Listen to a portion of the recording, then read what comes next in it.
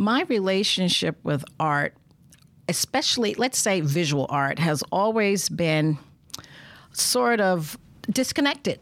You know, I love music. It moves me. I love dance. It moves me, you know, sometimes to tears, to whatever emotion it is I'm trying to achieve. Music and dance can bring me there.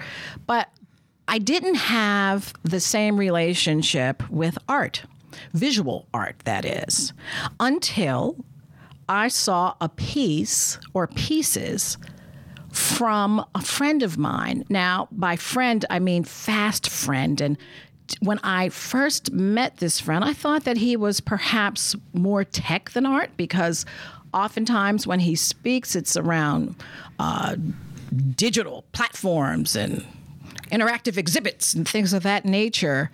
So when he revealed, and I'm going to say revealed because it felt like a reveal, when he revealed his art, it just really, it spoke to me.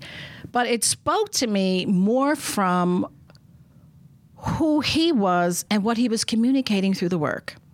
The work was black, it was red, it was white, it was passionate, it was sad, it was sexy, it was bold, and it made me look at this person differently because of what they were able to connect to in the art and then share it. So that was a time when art moved me. And I'm Tony Williams, and I'm joined with Eli Koslansky. And I got to tell you, viewers, it's Eli's artwork that really moved me, almost embarrassingly so. But anyway, that's a conversation for another time. So we're here with Eli Koslansky, a fabulous artist, innovator, tech person. And we are going to be talking to him about who he is and Art Moves and why we're doing this particular podcast, why we've decided to launch this. But first, let's talk about Eli. Now, Eli, you are Brooklyn, and it shows up in your voice big time. And you're from East Flatbush. I mean, when you talk, it's like we know where you came from, who you are. Your voice really speaks to who you are. So talk about how East Flatbush informed your, I guess, your life, your artistic pursuits, or basically your life. Well, I think I can't say the neighborhood itself informed me. I think the thing that I loved about it was shaped. Maybe that's a better word. Yeah, shaped's a good way to do it. I mean, I think the thing about living in Brooklyn, grew up in Brooklyn in the early 60s, was that it was adventurous. It was a wild time. You know, it wasn't too crazy a time. There was not as many, problems they had with drugs and shootings that a lot of places have these days. And but we traveled around the borough. We played stickball in the street, which was fun because, second base had to yell when a car would come. And, it was inventive. You had to invent games, invent toys. And, I remember one day we went down to the post office, looked at the FBI most wanted list. I think we were 12 years old. There were 8 of us. And decided we're going to try to catch these guys. And we started following people in the street. So, we had a lot of fun. I think the other thing that was interesting about it, it was very multicultural. I was going to ask you about your neighborhood. My neighborhood was... we didn't live in the same neighborhood as other kind of ethnicities, but we went to school with them. We were friends with them, and from the get-go, we had these different influences. And I think even growing up as a kid, there was like something that sort of stuck in my mind. That sort of, I don't know if you call it an influence or not, but one of the shows we used to watch was Superman. Oh, yes. Yeah. Yes. George Reeves. Yes, yes. And, then, of course, as kids, we used to do things like we used to take clothespins and we used to tie towels around our necks for the capes and jump off the bed. Everybody did that. Everybody did that. But the thing about they had in the intro, they said leaps buildings in a single bound. Ability to leaps buildings. And I leaps tall buildings. Leaps tall building, right. Leaps tall building in a single bound. And there's something about that ability to take these kind of intellectual or physical leaps sort of just stuck with me from a kid. And, I think, we had a great time as kids. And we also had of course, a little complex relationship with the police, but, What about you're so broad-minded and progressive. Was that instilled via family or was that instilled by the environment that you found yourself in that it was multicultural when you went to school? Yeah, I think it was both. I think in some ways, I don't know if you go so far as saying your survival depended upon it, but I think you had to be open. Now, another thing that really I find so fascinating is that you've just done so many things. You're a wood carver, professional model maker, prop maker, museum curator, director of strategy, draftsman, retail store manager. It just kind of goes on and on with you. Artist. Yeah. What? How? A chef. Let's not forget that. Yeah, self-defense. What? Are you just a genius? Is that what I'm hearing? No, I think I just get bored easily. I think fascinate me, and I have a passion for doing things, so I try to do them well. But I've also done things like I played a concert in Carnegie Hall, believe it or not, and that was also from junior high. We were, I think that was high school. It was a high school all-city band. Oh, I remember All City back in the day. You're dating yourself, but that's okay. Yeah, back in the day, and then we played. We played with the American Symphony in Carnegie Hall. The audience was kids from around the borough, which were great because, usually the audiences, they politely clap and stuff, but these kids were, screaming from the rafters. It was a great audience. Now, you went to... So I have a diverse life. You went to Cooper Union, and the last time I checked, they had an 8% acceptance rate. Yeah, so talk to us about how you got there, because that's really special. In terms of New Yorkers, to be able to go to Cooper Union is not something that just happens. It's because of some talent or brilliance. Right. That was an interesting story because it's more than just talent and intelligence. It was also perceptual ability, spatial ability, things like that. And they tested that? Yeah, absolutely. And then the thing was that when I was graduating high school, I went to see the guidance counselor who was a pottery major at Alfred University or something, and whatever. And he said not to apply. This is what his son. And I said, you got to be kidding me. And I thought that was ridiculous. Why did you discourage? Because my grades weren't great. I had okay grades, B level, C level stuff. And anyways, long story short, I ended up getting a scholarship, full scholarship, both to Pratt and Cooper. And I picked Cooper because it had science and art too, and I liked that. But the test was interesting. It was long. It was several hours long. You sat in the Great Hall. And they also have things like, handwriting analysis at that time. And also all these little visual puzzles. You had to determine how many cubes were in a pile. And so that tested your spatial memory, spatial ability. And then, of course, you had to draw things. Right. Now, when it comes to, just thinking about when you graduated, I think that you told me that you found yourself in Italy.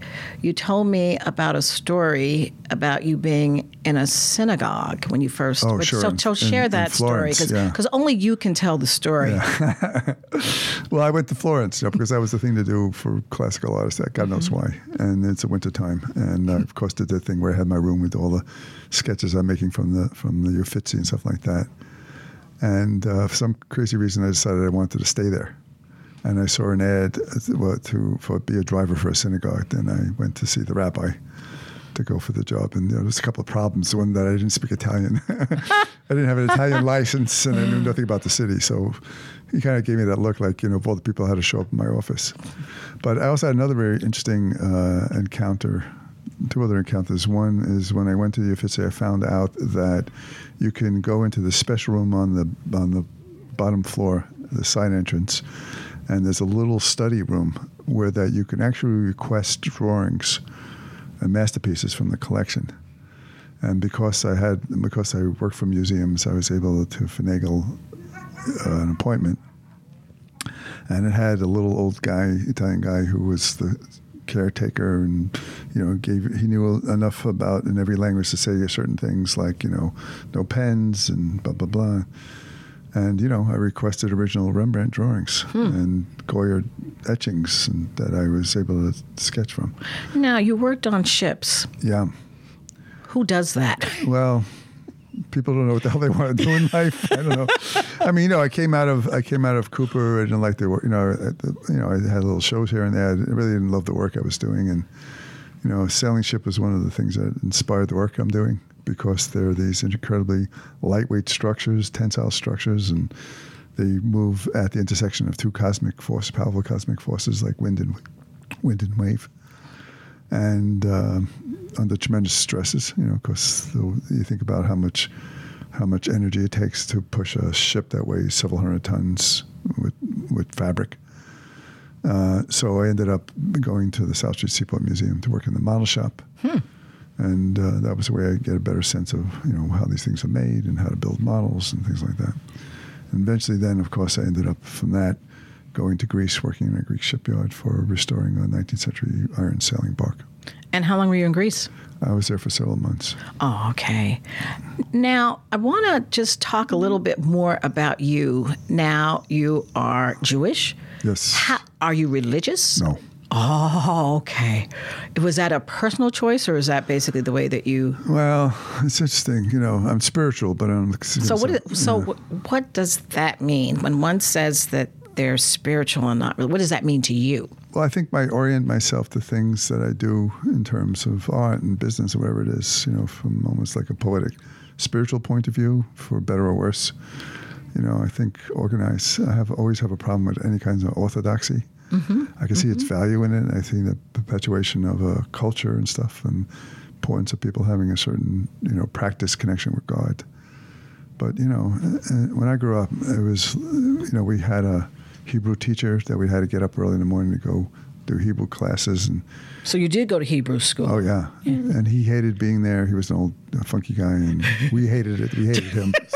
It was bad. And then, the thing was, he really didn't relate anything about the beauty of the language or the culture stuff. He just had to get us to our, bar mitzvah spiel we had to do at the bar mitzvah.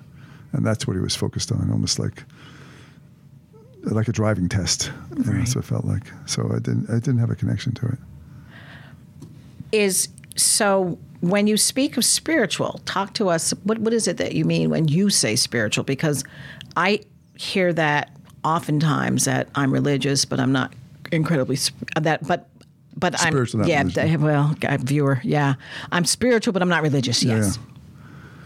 Well, I don't know. I mean, I think you sort of... You believe in the universe, right? Yeah, I believe in, is there some kind of intelligent force that designed human beings in the universe? I mean, possibly. I just think that there's all these underlying dynamics and patterns for things, that are poetic and, in some ways, I don't necessarily believe in this. There's something called Suki Mayakari. I think that's what it's called. It's this Japanese sect, if you will. Mm-hmm. And they talk about look at a lot of paintings and portraits and stuff like that, how like a lot of religious figures hold their hands up towards the audience.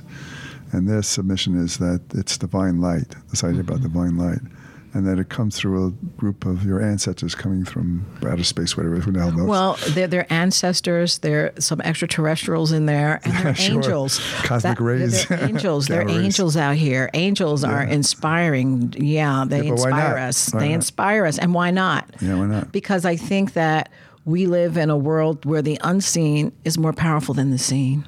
Yeah. That's just my belief. Were you a rebel? It sounds like you were a rebel. I was a complex child. I remember having conversations with cops at Cooper Union. Of course, I was a bit of a wild child.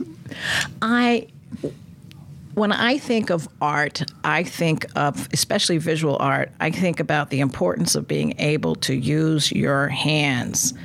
And now we're moving into a time where it's technology and we're using the computer as, quote, unquote, a pencil.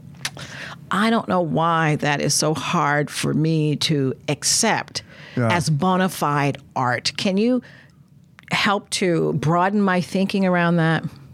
Yeah, well, I think it's the artisanal aspect of it, which also sort of touches on its commercial value to a certain extent, one of a kind.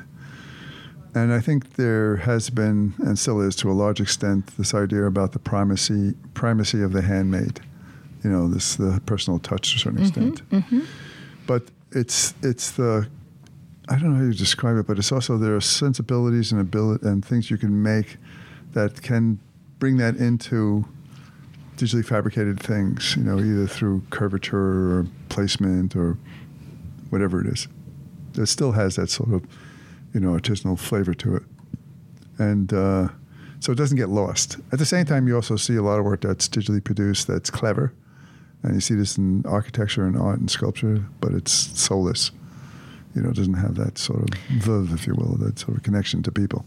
In one of your pictures, and I'm hoping that you'll recall it since I don't have it here in our studio, there was a hand, and it was fingernails, and there were figures. How did you create those pieces? Were those computer renderings, or were they? How did it happen? Well, I know this piece you're talking about in particular, but pretty much the series had the same flavor. Well, they're a combination of hand drawn and digitally produced and digitally post process. It's a proprietary process that I don't. Oh, you can't share it. I won't share. Oh, okay. But the thing about it is that it's a combo. Right. So there's an element of it that's like digital finger painting, and there's an element of then, working with the overall shadings and colorations of it to a certain extent. Well, it's really, really beautiful. Yeah, thank you. Because I've shared your work with a number of people who always want to know who you are, where did this come from, what does this mean? So the idea that your work speaks to people on such a profound level makes me say to you, show it. Yeah, we're working on it. Okay. Actually, it's in progress. But the thing about, I think you're talking particularly about the prints, these red seri prints, blue seri prints, which are very Japanese-esque, if you want to say, because they're gestural brushstroke looking and red, black, gray, blue, things like that. And the thing is that they are quick studies for sculptural pieces to push over the envelope of what I'm doing with the stainless steel tubes and rods. I find, what would be your plan for the stainless steel tubes and rods? What would you be looking? Where would you show something like that? Is that public art? Where would that find a natural home so that people can, in fact, see this work? Well, a lot of it's geared for public art. But Okay. there are versions of it and scales of it that could work in private collections and suspended stuff like that. But they're really, in some ways, these experiments in architectural structures on one level. Another level, they're also like precision instruments because they do things like diffract light in a very precise way.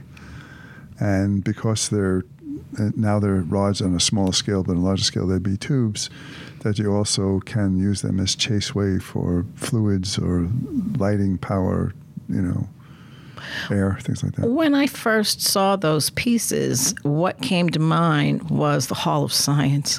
Right. Yeah, they're kind of technical looking. I felt that it could really find a home in something because of all that one can learn by looking at them. It's not just a feast for your eyes, but there's so many other dimensions to the work.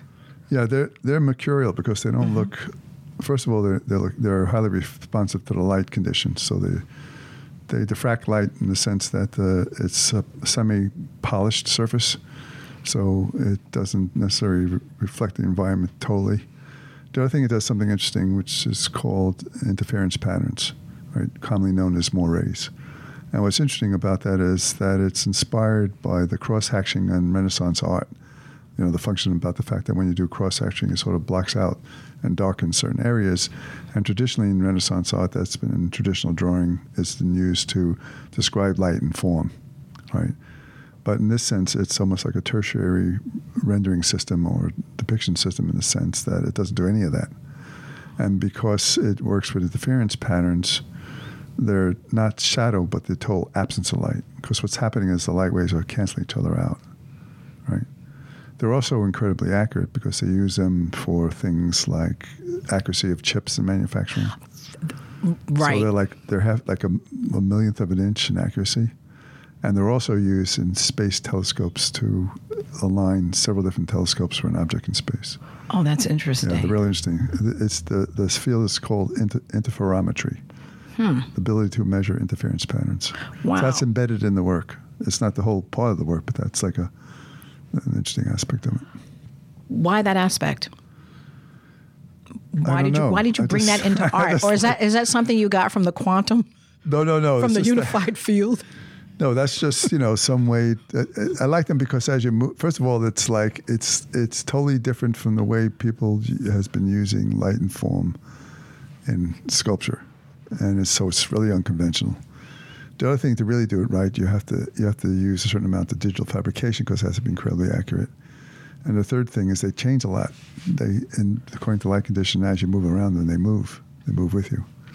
Mm-hmm. All right. Now, as an artist, though, what do you find most challenging with work like this? I'm listening to fabrication, and there's a process right. in terms of making it. What is it that you find challenging in terms of getting this work out? I don't find a lot of things challenging with getting it out because, I have a tremendous background in fabrication. So you're able to. Oh, yeah. Okay. All right. So he's hooked up. Well, I've worked on multi-million-dollar exhibits because I used to be director of technology of a major museum design company. And, we've done projects with restoration of 19th century sailing ships where we were building like these large steel fittings. And, so it's building stuff is not the challenge. The challenge is that. And here's the interesting thing about the prints. Now, the prints, if you look at them, they're very gestural, very poetic, very loose, very textural. Right. But in some ways, that's the ultimate vision of what I think the pieces could be. Closing that gap between these things that are highly structured, and tensile structures, etc., to what they could be and what's embedded in the prints, that's the biggest challenge.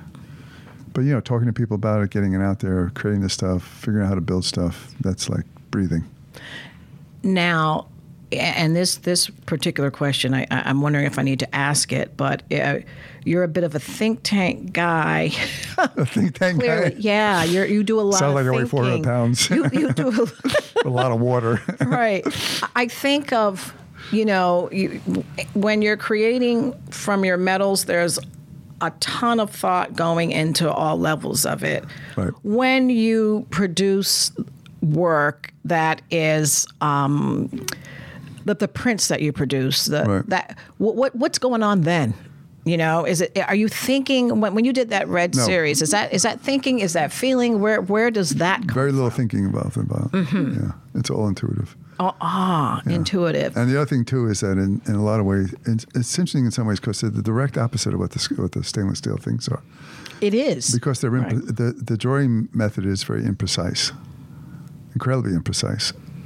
So it's a way to balance out this kind of very structured, tensile structured thing I'm doing with stuff like that. Which is not the only thing I'm going to be doing. That's just one, there's a series of other stuff I'm doing with laser cut plywood and, things that are more looser, if you will.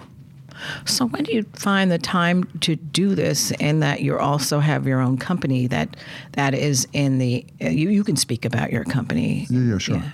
But to answer the first question first. All right. Sorry. I design the art practice in a way that it's transportable, so that I can look at the pieces on Dropbox and Pinterest and other places. The way I create the work could also be digital, so I can carry that around. And a lot of the pieces some of them, a fair amount of them, I designed first on computer and 3D modeling programs. And that's the way to determine lighting, placement. Excuse me. Now, you've talked about... but there was another question I forgot. I'm about ready to forget. That had to do with thinking and feeling when it comes to art. And when do you do this work? Meaning, where do you find time to be the artist? Well, are you nurturing the artist? Oh, yeah. Is the artist alive and well? It's always alive and well, right? At least the last time I checked. But the thing is that it's like you never stop being an artist. It's just like never stop being who you are to a certain extent. So art then comes into the company. Oh, that's what the question was about the company. Yeah, so it shows up in the company too because it takes a certain kind of artistic sensibility to do what we do. And the company, Unified Field, is an interactive multimedia and strategic innovation firm. And, of course, we work with museums, we work with corporations, we do these experience design, especially digital media. So in all those instances, it's not just you're building an airplane reservation system, but you're building something that people use for exhibits, interactive exhibits, or other things. So all of this really works really well together. Yeah. It's all really hand in hand, and you've been able to create a life for yourself that really exploits your passions in a lot of, and also helps you to realize a lot. Yeah, totally. So that's commendable, and I'm sure there are many artists that would love to be sitting in your place, but I'm sure it took a whole lot of hard work to get to where you are. Yeah, a lot of hard work, but I'm sure there's also artists that like to be sitting in their place. So, it's once say half a dozen of one.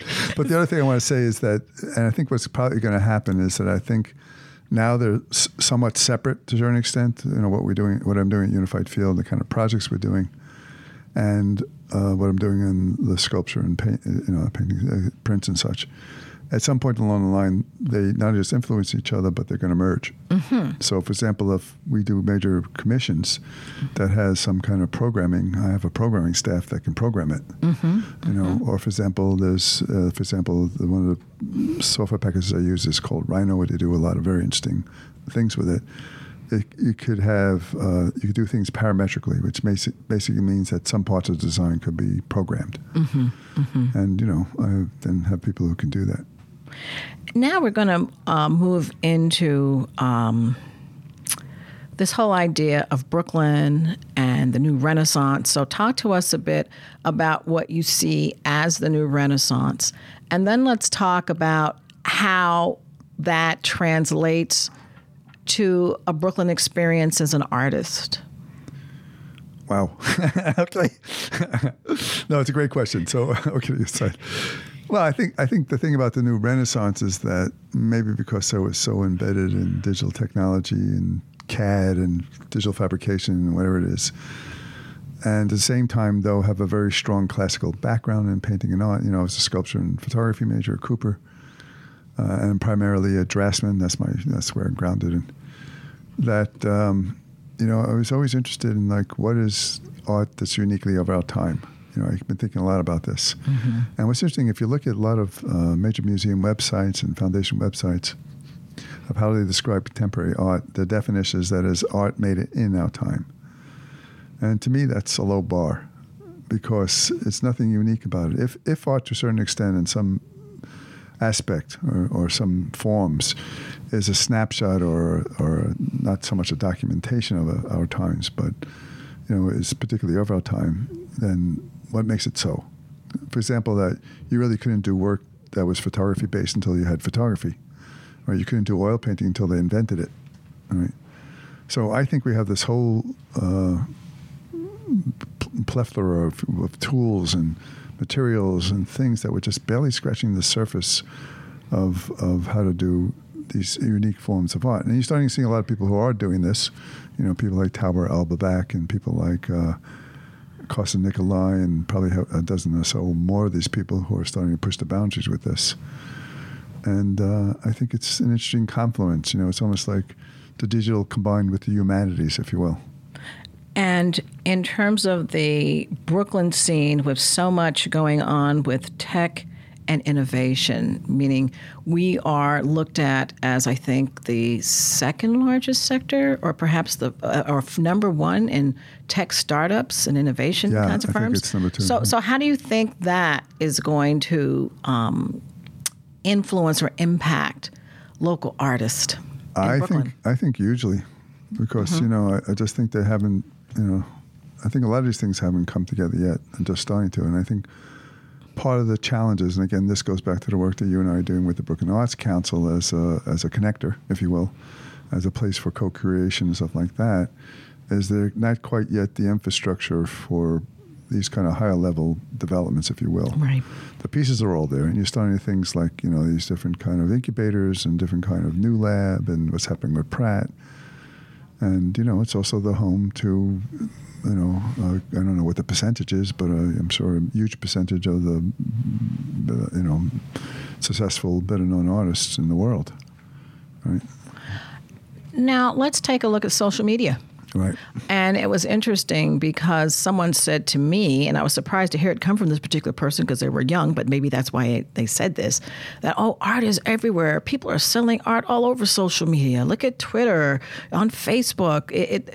The way that art is distributed now or sold is vastly different from anytime before, what would you say to something like that? And Well, I how think it's important is the stunning. social media presence? Huge.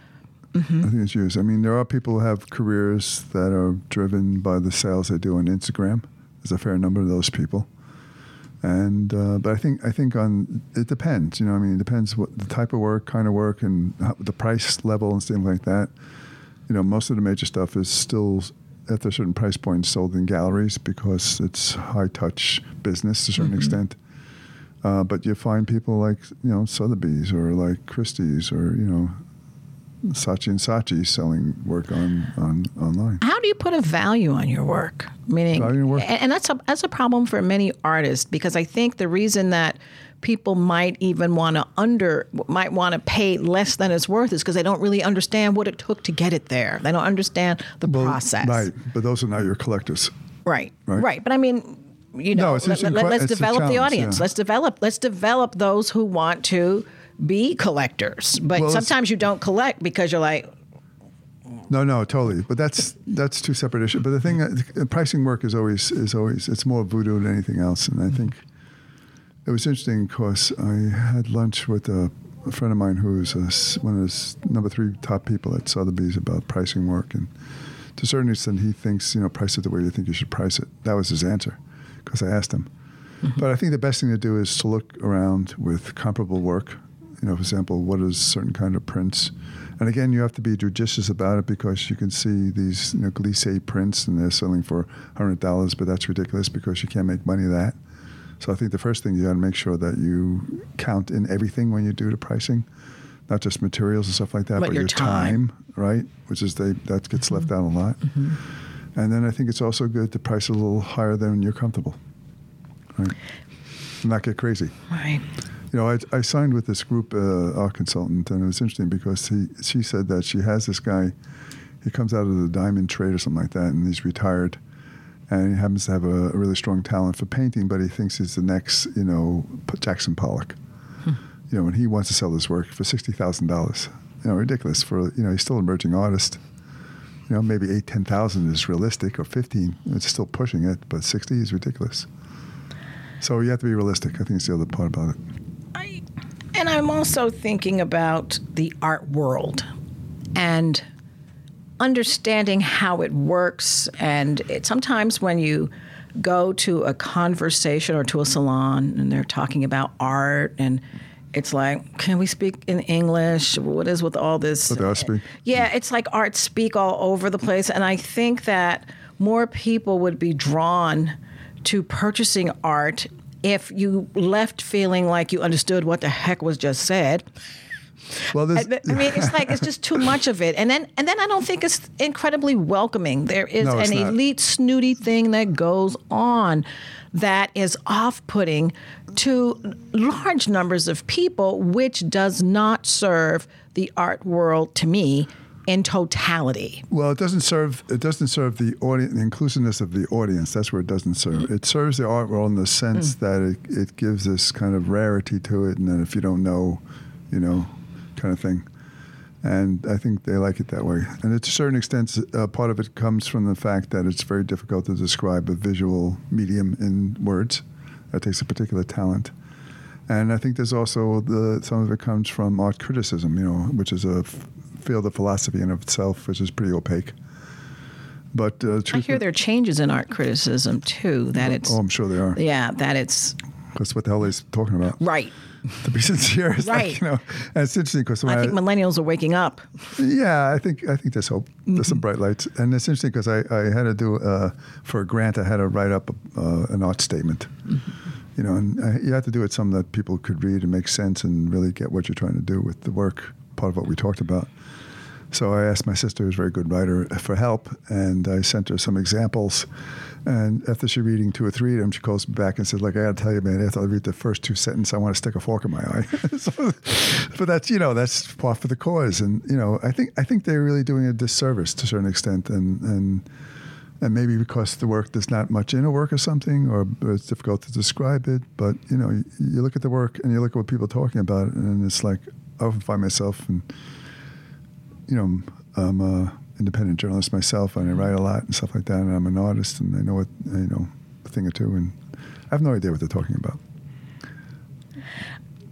So, I don't know. I think this, another aspect of it is like, art museums who are struggling with attendance because they have a growing audience have a compelling market need to make the audiences more inclusive, make art more inclusive. They're just not good at it. And at the moment. I think that I don't understand why that's such a challenge for these institutions. Meaning, look who runs them. out, right. It's like, look outside, look at where you sit, and make people feel welcome. Make your exhibit something that resonates with people, but when they walk through that door, make them feel welcome. Well, I mean, you look at who's running it. You look at the curators and look at the people who are the directors and the people who give the money to it. And it's of a certain, group, if you will. So most people of... But you see this transforming, though. You see a disruption. Major. Well, yeah. First of all, we're seeing a lot of more attention to, artists of color and women, people who are from places like Africa, which I think is great. I think the other thing about it is that... it's there's weird dynamics. So, for example, I think it was the Guggenheim did a show on motorcycles. So they're starting to expand what the definition of art is.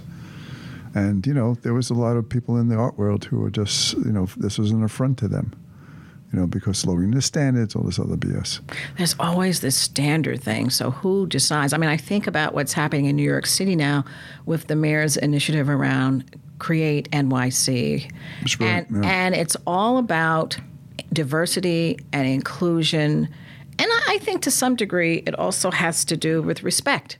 The idea that you respect another person's culture, you respect their sensibilities. I have a brother-in-law that must have a $500,000 African art collection. Right. And I've often said to him, listen, why don't you take pieces and write them up and put yourself a book together? He just kind of hoards it to himself, Yeah. But again, another kind of art, it's called primitive. But that is a sensibility. That's all part of... That's interesting, yeah. So here's the thing. But what is that, right? So you think about it. So when the Expressionists came out, the Impressionists, not Expressionists, when the Impressionists came out in Paris, there was a brouhaha because they were savages and so it's like, it's all perspective to a certain extent. The same thing with pop art. It's like, here was this lowbrow, highbrow thing that was really brilliant take on visual perception and culture. But, when it first came out, it was people were flipping out about it. So they're always flipping out about something. It's like by making it more accessible, perhaps you would make it lose its value. Questionable. Because to me, that would be a basic capitalist move. If it's not expensive, it's not worth it. It's perceptual. I mean, What do you mean by perceptual? It's, why is a particular painting worth $200 million? Please tell me. Well, because it's what the market, it's the market, it's supply and demand. It's what the market's perception of what the value of the work is. I had a friend of mine, she's from California, she ran a arts organization there, and she's an artist, and she was saying why can't they just split it around, $20 million piece and, give it to 10 artists? It's not altruistic. It's a aspect of the art world that's really, it's an asset class to a certain extent, whether we like it or not.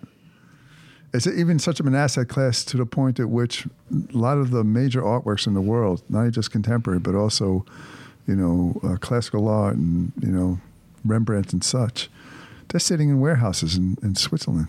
There's like billions of dollars of artwork sitting in free ports in Geneva and in Basel that nobody's seeing. I mean, 1,000 Picassos and, right? Because it's an asset.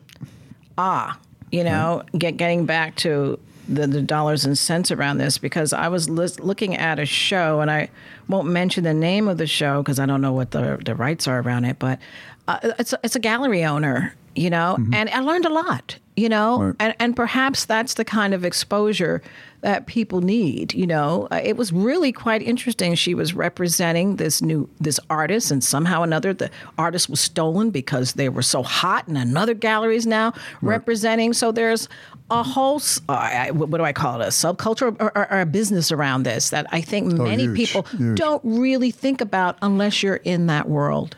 Well, I think it's that And I think there's also like, that's why I say, you know, art's got multiple dimensions to it. And some things artists like it, don't like about it, and people like it, don't like about it. In fact, you know, there was this famous dealer, I think his name is David McGee, who closed his gallery because he found that the art world was less collegial and less honest. And he represented people like Philip Guston and stuff like that. But, you know, whether we like it or not, there is this huge industry surrounding this multi-billion-dollar, you know, market. And, you know, there are people now and companies now that actually operate like financial data, you know, strategists and stuff. And, you know, there's this whole world about it. So that's why I say, you know, when artists, again, going back to the thing we talked about, myths and something about it, is that you have to be at least cognizant of that, because that's the world you're in to a certain extent. Well, this has been really quite insightful. It's so obvious to me that you have lived a very rich life because of art and technology and just the whole thing. So anyway, now one last thing. Now, this podcast, Art Moves. Why Art Moves? Well, I think the reason is, one, because the things we talked about that you know, why should not art be more inclusive? You know, why shouldn't we also take the thinking of creativity and bring it to a broader audience, and how it could empower people who may not be artists? You know, how do we also work with the innate creative ingenuity of different neighborhoods, if you will, that, you know, may not have the avenues that they should have? And I think we want to make art more accessible. And I think the other thing, too, is to promote this idea of, like, you know, what's the new frontiers in art? And you know, how do we move art into the future? And I think that it's very important that we develop an appreciation for other art. Yeah, you know, absolutely. I mean, we live in a borough that has over 100, I think it was 150 ethnic groups. Let's start appreciating what other people are doing and find space in our view of the world to be able to accept it, because I think that art is, in so many ways, it is spiritual. Yeah. And it opens up that part of your life. It opens up that part of your, and I'm going to spiritual being, and to be able to be broad in our appreciation of it, I think just makes the world just a better place. Oh, totally. And you think about it, that's where I think this sounds cliche, but it does. No, but it not does. Really. I mean, anything can sound cliche, but I think the thing about it we're just saying is that I think this is one of the avenues for inclusiveness, because that's why not broaden the definition of what is art? And, you know, you could see it in something like the Indianapolis Museum of Art, where the new director is doing new fields. You know, doing things like putting tea gardens. So now he's saying art could also be culinary arts. Why not? But, you know, he's getting a lot and of... we're going to get into hair art. The hair art? Why not? No, my hair is purple and I've got dreads. But that's the beauty. That's the beauty about the power of art, because it's really about human experience. It's some way to express and to visualize and to, you know, take the just noticeable difference of artists who have a very fine-tuned sense of things and bring it into a broader public so they can appreciate the world in a different way. I think that's a good definition of art right there. So this is a great place to close. I'm going to let you do that, Eli. So I'm going to say that I'd say go out and find some art that moves you and find someone to share it with.